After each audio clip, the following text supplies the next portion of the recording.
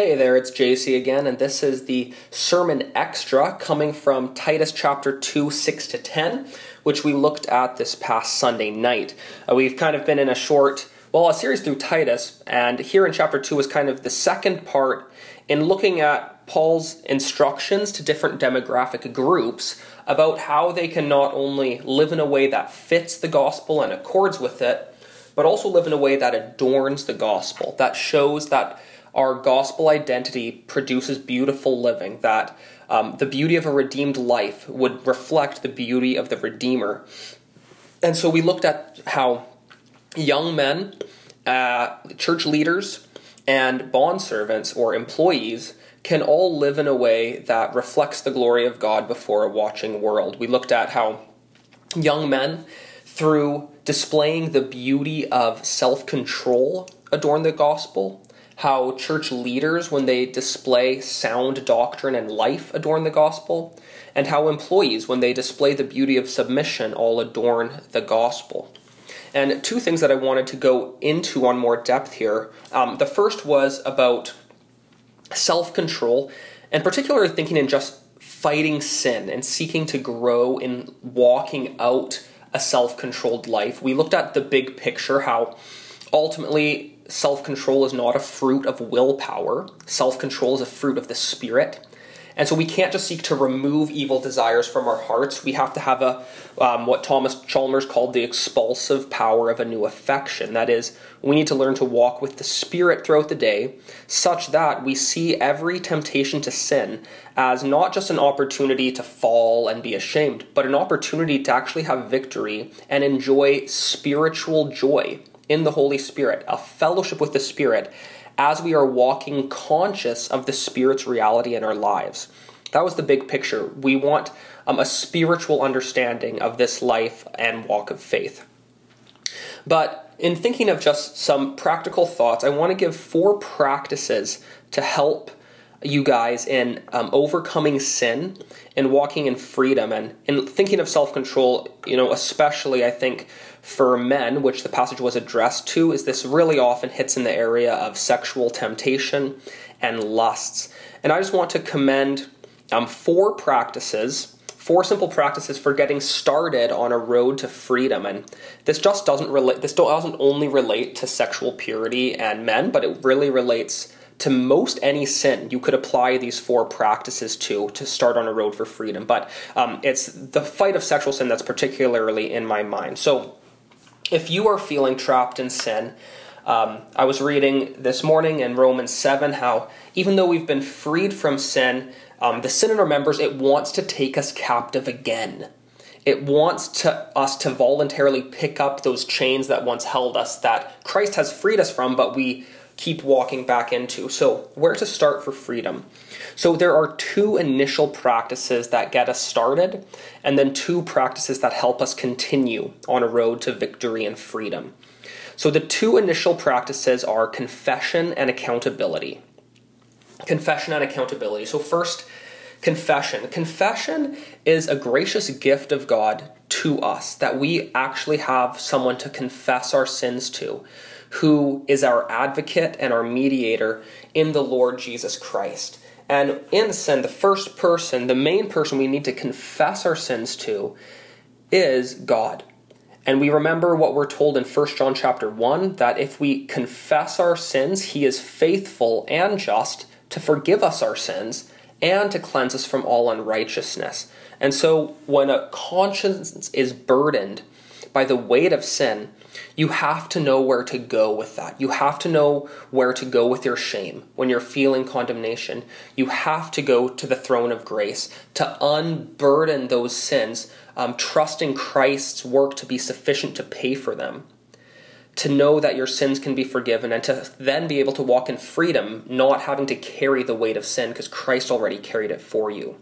You have to learn the frequent act of confessing your sins to God. But secondly, we're also called to confess our sins to one another. This is what James 5 says, confess your sins to one another that you may be healed. And there's a particular call in Scripture not to confess your sins publicly to everybody, but particularly to confess your sins to those you've sinned against. And that can work reconciliation and start a path to freedom. And so in this area of sexual sin, particularly for those who are married, I think it's very important to confess sexual sin to your spouse. In marriage, every sexual sin is a violation of the marriage covenant. It's a defiling of the marriage bed, as we would see in Hebrews 13. And therefore, every sexual sin in marriage is a sin of unfaithfulness to your marriage vows and is thus a sin directly against your spouse. It's a lie to believe that it only hurts us, that it's only about us. No, every sexual sin in marriage definitely affects your marriage, and it's definitely a sin against your spouse in breaking the marriage covenant. And so I believe it is important to confess your sins to your spouse. Some perhaps object that this is too great of a burden for them to bear, and they would rather be ignorant. And if that's your spouse's attitude, I would encourage them to look at that attitude as well. You don't want to walk in a way that is ignorant of sin and turning a blind eye, because sin grows in the dark. And yes, there may be times where it's wiser to have someone else to confess to outside of the relationship. But I do believe that both parties, a husband and wife, ought to ideally desire to work towards being able to confess their sexual sins to each other. And the grace of confession is freeing because, like I just referenced, sin grows fastest and best in the dark when it's not brought into the light. And it's when it's brought into the light that it can start getting exposed and destroyed. Just as, people are saying these days that apparently coronavirus gets easily killed in the light. And so, it's safer to meet in outdoor spaces, what have you. Illustratively, when we bring out our sin into the light, to see it in the face of God, in the light of His Word, but especially with other people, that can really start to have a weakening effect on sin. The grace of confession. But secondly, there's the grace of accountability. And really, all that accountability is an agreement to confess sin on a continual basis. It's an agreement to confess your sins to someone on a continual basis when they come up. And especially as it relates to sexual sin, here's where accountability most often and quickly goes astray. It's when the onus of accountability is put on the person who is struggling with the sin. To say, in a sense, if I'm your accountability partner, hey, scratch that. It's where you put the onus on the accountability partner to keep the other person accountable. So if I'm your accountability partner, that it's my job to check in and be like, hey, how have things been going with that lately? And then the problem there is that the response can really easily skirt the subject, where it's like, well, it's been okay, not the best, but I think I'm on the right track. And it's like, oh, okay, good. And it's really easy to brush it over. It's also, if you're doing that, you're putting the burden of confession on your accountability partner and saying, well, I'll only need to confess my sin if they ask me about it, or if they ask me directly enough or specifically enough that I can't skirt around it. That is totally not how accountability works best. Accountability works best. It works best in a really real way when the onus is on the person struggling to agree to confess their sins to their accountability partner when they occur.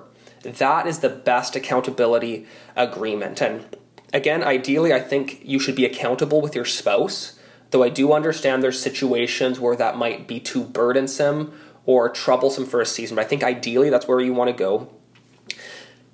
To agree with your spouse, when I sin against you in this way, I will tell you.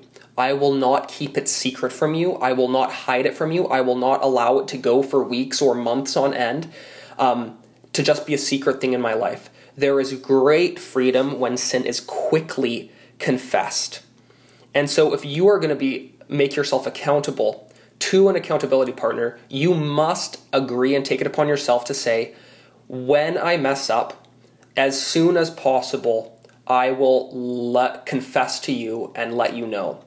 And often it takes a while in your mind to work it through when you've fallen into sin. I can't tell them yet. But as soon as you can get there in your mind, you want to tell your accountability partner of your sin. You want to confess, because the more quickly sin is confessed, the more quickly you get on the road to recovery, as it were. So the onus must be on you.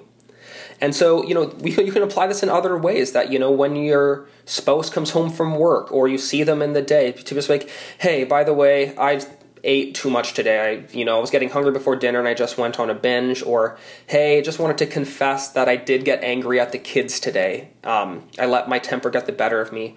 Or to confess to be like, hey, driving home from work, I looked too long at this tempting site. Or, hey, I clicked this link that popped up that I know I shouldn't have. You need to learn to confess your sin quickly, and it's like pulling up the weeds quickly before they come and sprout. So those are the two practices to get you started. The grace of confession, but confession in accountability. And then two practices I want to point out that help you on the road. And the two practices are watchfulness and prayer. This is what Jesus taught his disciples when they're in the garden on the night of his temptation. He said, watch and pray so that you don't enter into temptation. So watchfulness and prayer. First, watchfulness. Watchfulness is the grace whereby you watch yourself and you take minute inventory of what's going on in your heart and mind. It's where you are vigilantly watching like a guard at an outpost, looking for the first sign of an invading army. Because the sooner you spot the army coming, the sooner you see the scouts sneaking up, the sooner you can get prepared and ready to battle before the army is at your doorstep. That's what watchfulness does, because temptation comes very quickly, and it can overwhelm you very quickly. So you need to learn how to nip sin in the bud before it flowers. So you need to watch, to know yourself, to know, hey, to study your habits, to say, hey, in these situations, I find myself most tempted in this location or at this time of day. And that might be with sexual sin, a computer or phone. It might be that I know that I'm most prone to over snacking right before I go to bed. You need to know the tendencies of your heart and the things to which you're most prone. And then you also just need to watch the gates of your body, your different senses. You need to watch your eyes, that you don't let them linger on things they should not. You need to watch your mind, that it doesn't entertain thoughts of sin. You need to watch your mouth, what you speak, your feet, where you go.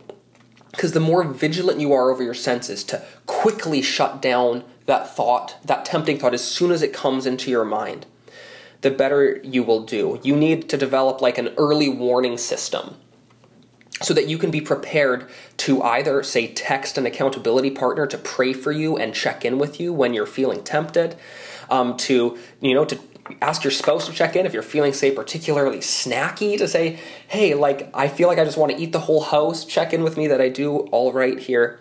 And doing this is like having, like a backup camera on a vehicle. When you're backing up and when you start getting close, you get a couple beeps. It's like, oh, you're getting close. And then when you're, say, in 3 feet, it's like, alarms going off.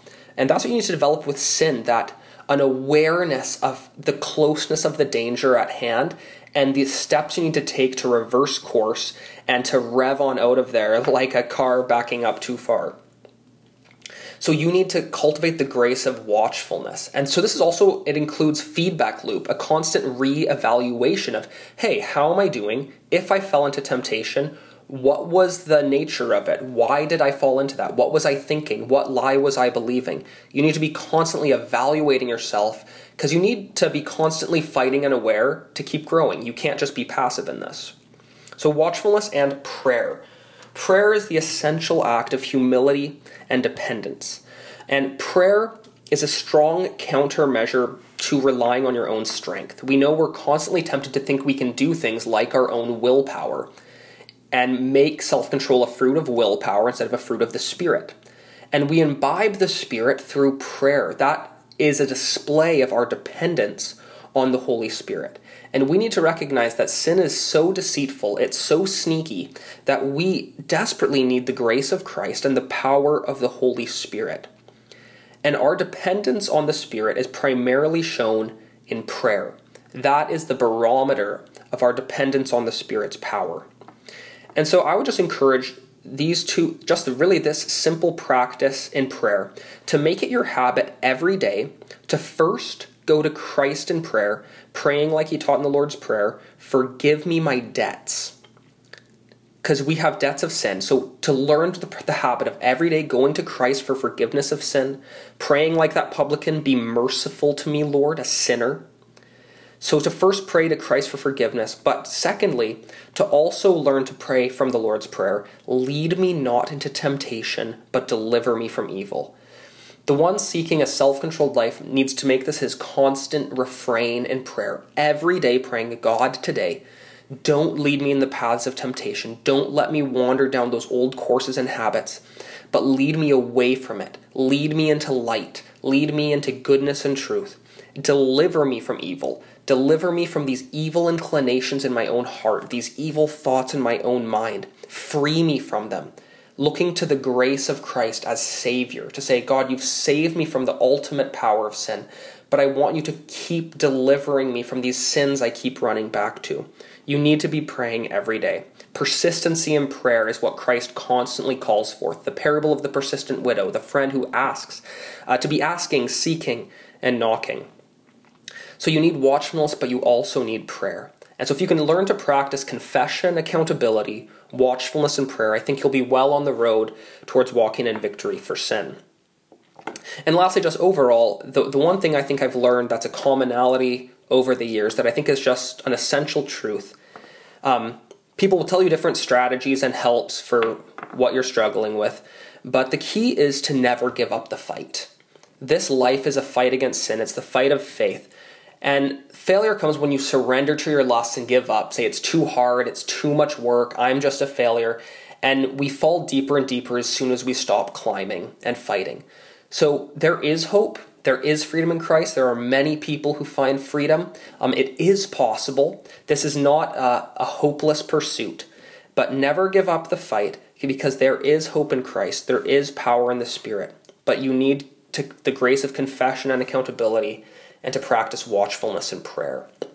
So that's what I wanted to say more about men cultivating self-control. But the second topic that we looked at that I said we would look at in this sermon extra is the issue of slavery in the New Testament.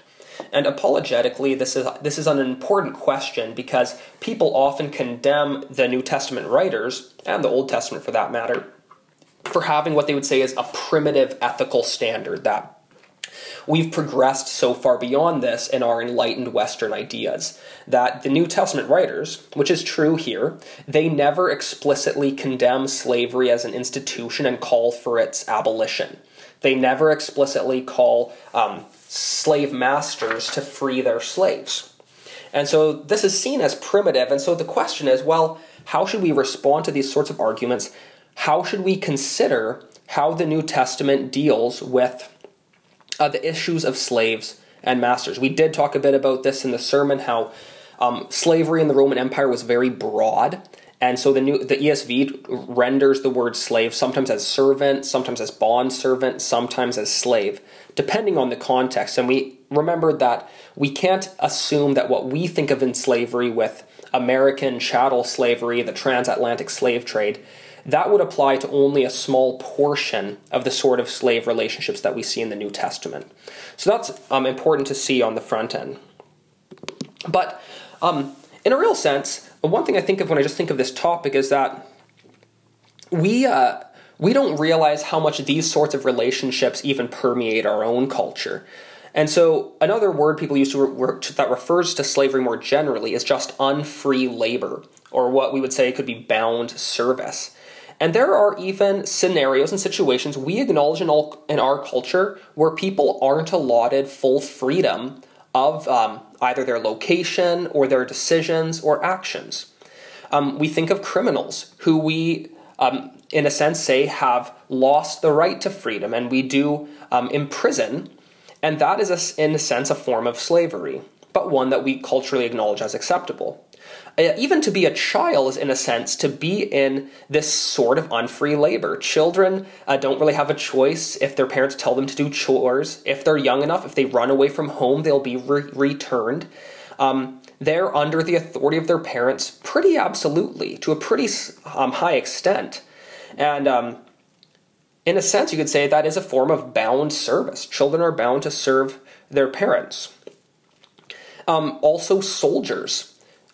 There's a thing called going AWOL. Soldiers are not allowed, they're not free to leave their post if they have voluntarily brought themselves into it. But sometimes, even think of this, think of conscription. In conscription, you don't even have a choice to be brought into this form of bound service. And that's actually maybe the closest thing we have to slavery today, though it's not practiced frequently anymore. But we at least acknowledge that this could be a possibly ethically appropriate scenario in the right circumstances, that someone could be against their will conscripted to serve in a difficult, risky, even life risky service.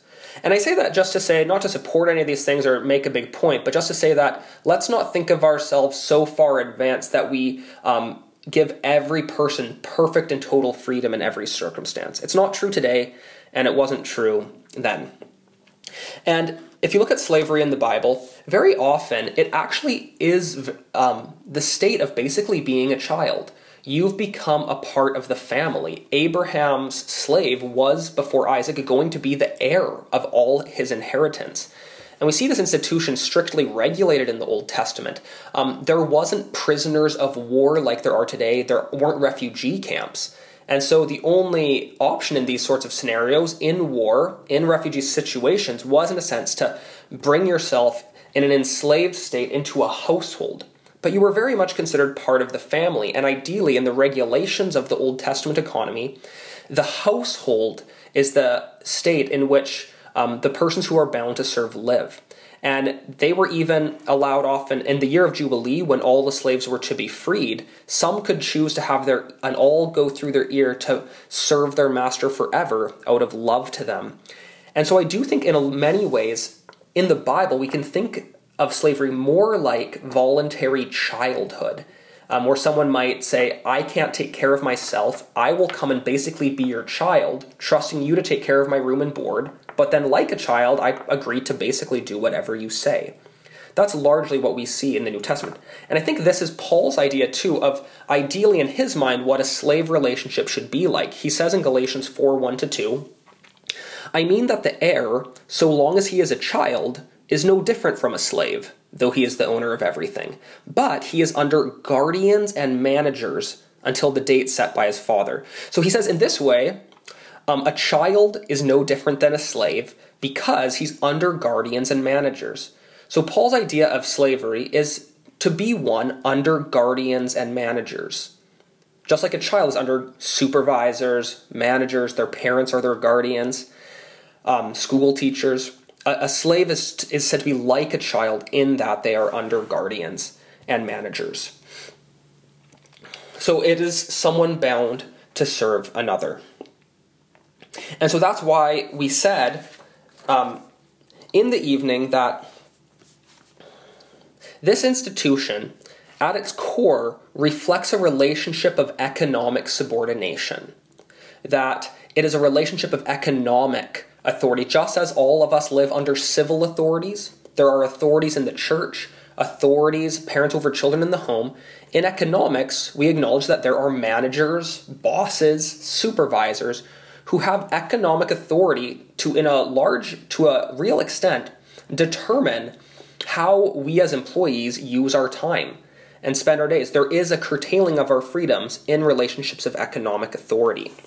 And something that really helped me in just thinking of these ideas, and I would commend it to you, you might be able to only find it in like academic journals through a proper library search, but anyways, just to give credit where credit's due, a paper called The Kingdom and Slavery, A Test Case for Social Ethics by Gunther Haas, Haas, I found very helpful.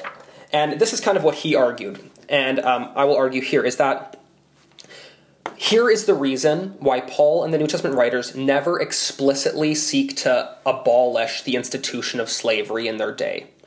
Because at its core, the institution of bound service reflects a creation-based structure of economic authority, that of managers and laborers.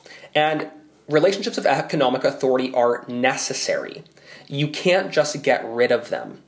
And if Paul had tried to just overthrow this whole institution, which slaves comprised about 30% of the Roman population, it would have entirely destabilized society economically, caused much suffering, not to mention there were slave revolts in these days that were punished severely with incredible bloodthirstiness and just led to the mass murder of slaves by the government. Obviously, a very terrible solution. But seeing that Paul recognizes this as a necessary institution, Paul does what he can to purify it and, in a sense, reduce this hard shell of slavery back to the more creation-based principle of just a relationship of economic authority. Because the problem with slavery is not the relationship of economic authority, it's how it's been distorted and perverted through sin. So if you take a good relationship of economic authority, an employee and an employer, slavery turns that relationship into one of domination, one of dehumanization, one of exploitation, and one in which a lot of abuse takes place. It's a sinful distortion of this creational structure. And Paul, in his writings in the New Testament, he introduces principles that would over time work to purify this institution in order to bring it back into line with God's creational intent. And so here, this is an illustration that I think helps here. If you are backpacking on a trail for a few days, you need water. You don't have an option to do without water. But if all the water you're passing is polluted water or corrupted water that would make you sick and is undrinkable, the best option is not just to overthrow the water. So just like if the only economic option is these sort of bound service that are corrupt, getting rid of it is an option. But Paul, in his teaching, acts like iodine tablets. So what you can do is you can scoop up some of water into, say, your water bottle. You put in an iodine tablet, and after a few hours, the iodine tablet has worked through the whole of the water to purify it to make it drinkable. And that's what Paul's doing in the New Testament. He introduces principles that would over time work to purify the institution of slavery to bring it back into its creational intent. And that's why wherever Christianity has gone throughout history, over time, deliverance comes to those who are in bondage and oppressed, because the principles of the gospel don't allow for slavery to exist in a corrupted, dehumanizing, dominating form.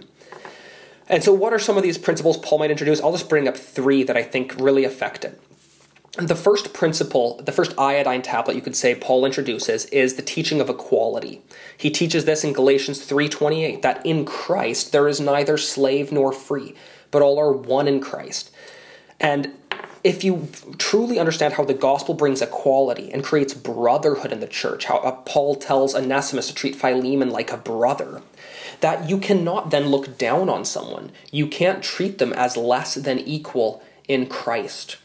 And so when you establish equality, you get rid of a lot of the impetus for slavery. You definitely get rid of race or ethnic-based slavery because there is perfect equality in the gospel. Secondly, he endorses equity.